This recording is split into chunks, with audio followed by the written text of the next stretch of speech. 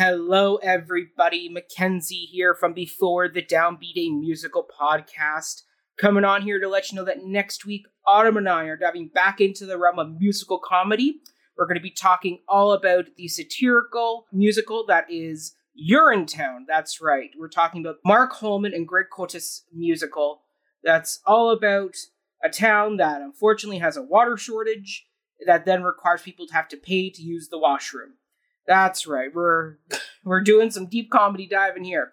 So we're going to be talking all about this musical. We're going to be talking about its title, whether or not we think this title kind of caused this musical to have some marketing problems, if we think that what this musical has to say about the legal system, capitalism, social irresponsibility, populism, bureaucracy, corporate mismanagement, and municipal politics still resonates with us today.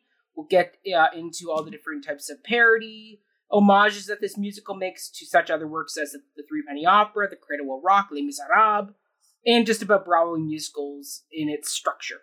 So we'll get into all that great stuff when we talk next Friday all about this really satirical, funny show.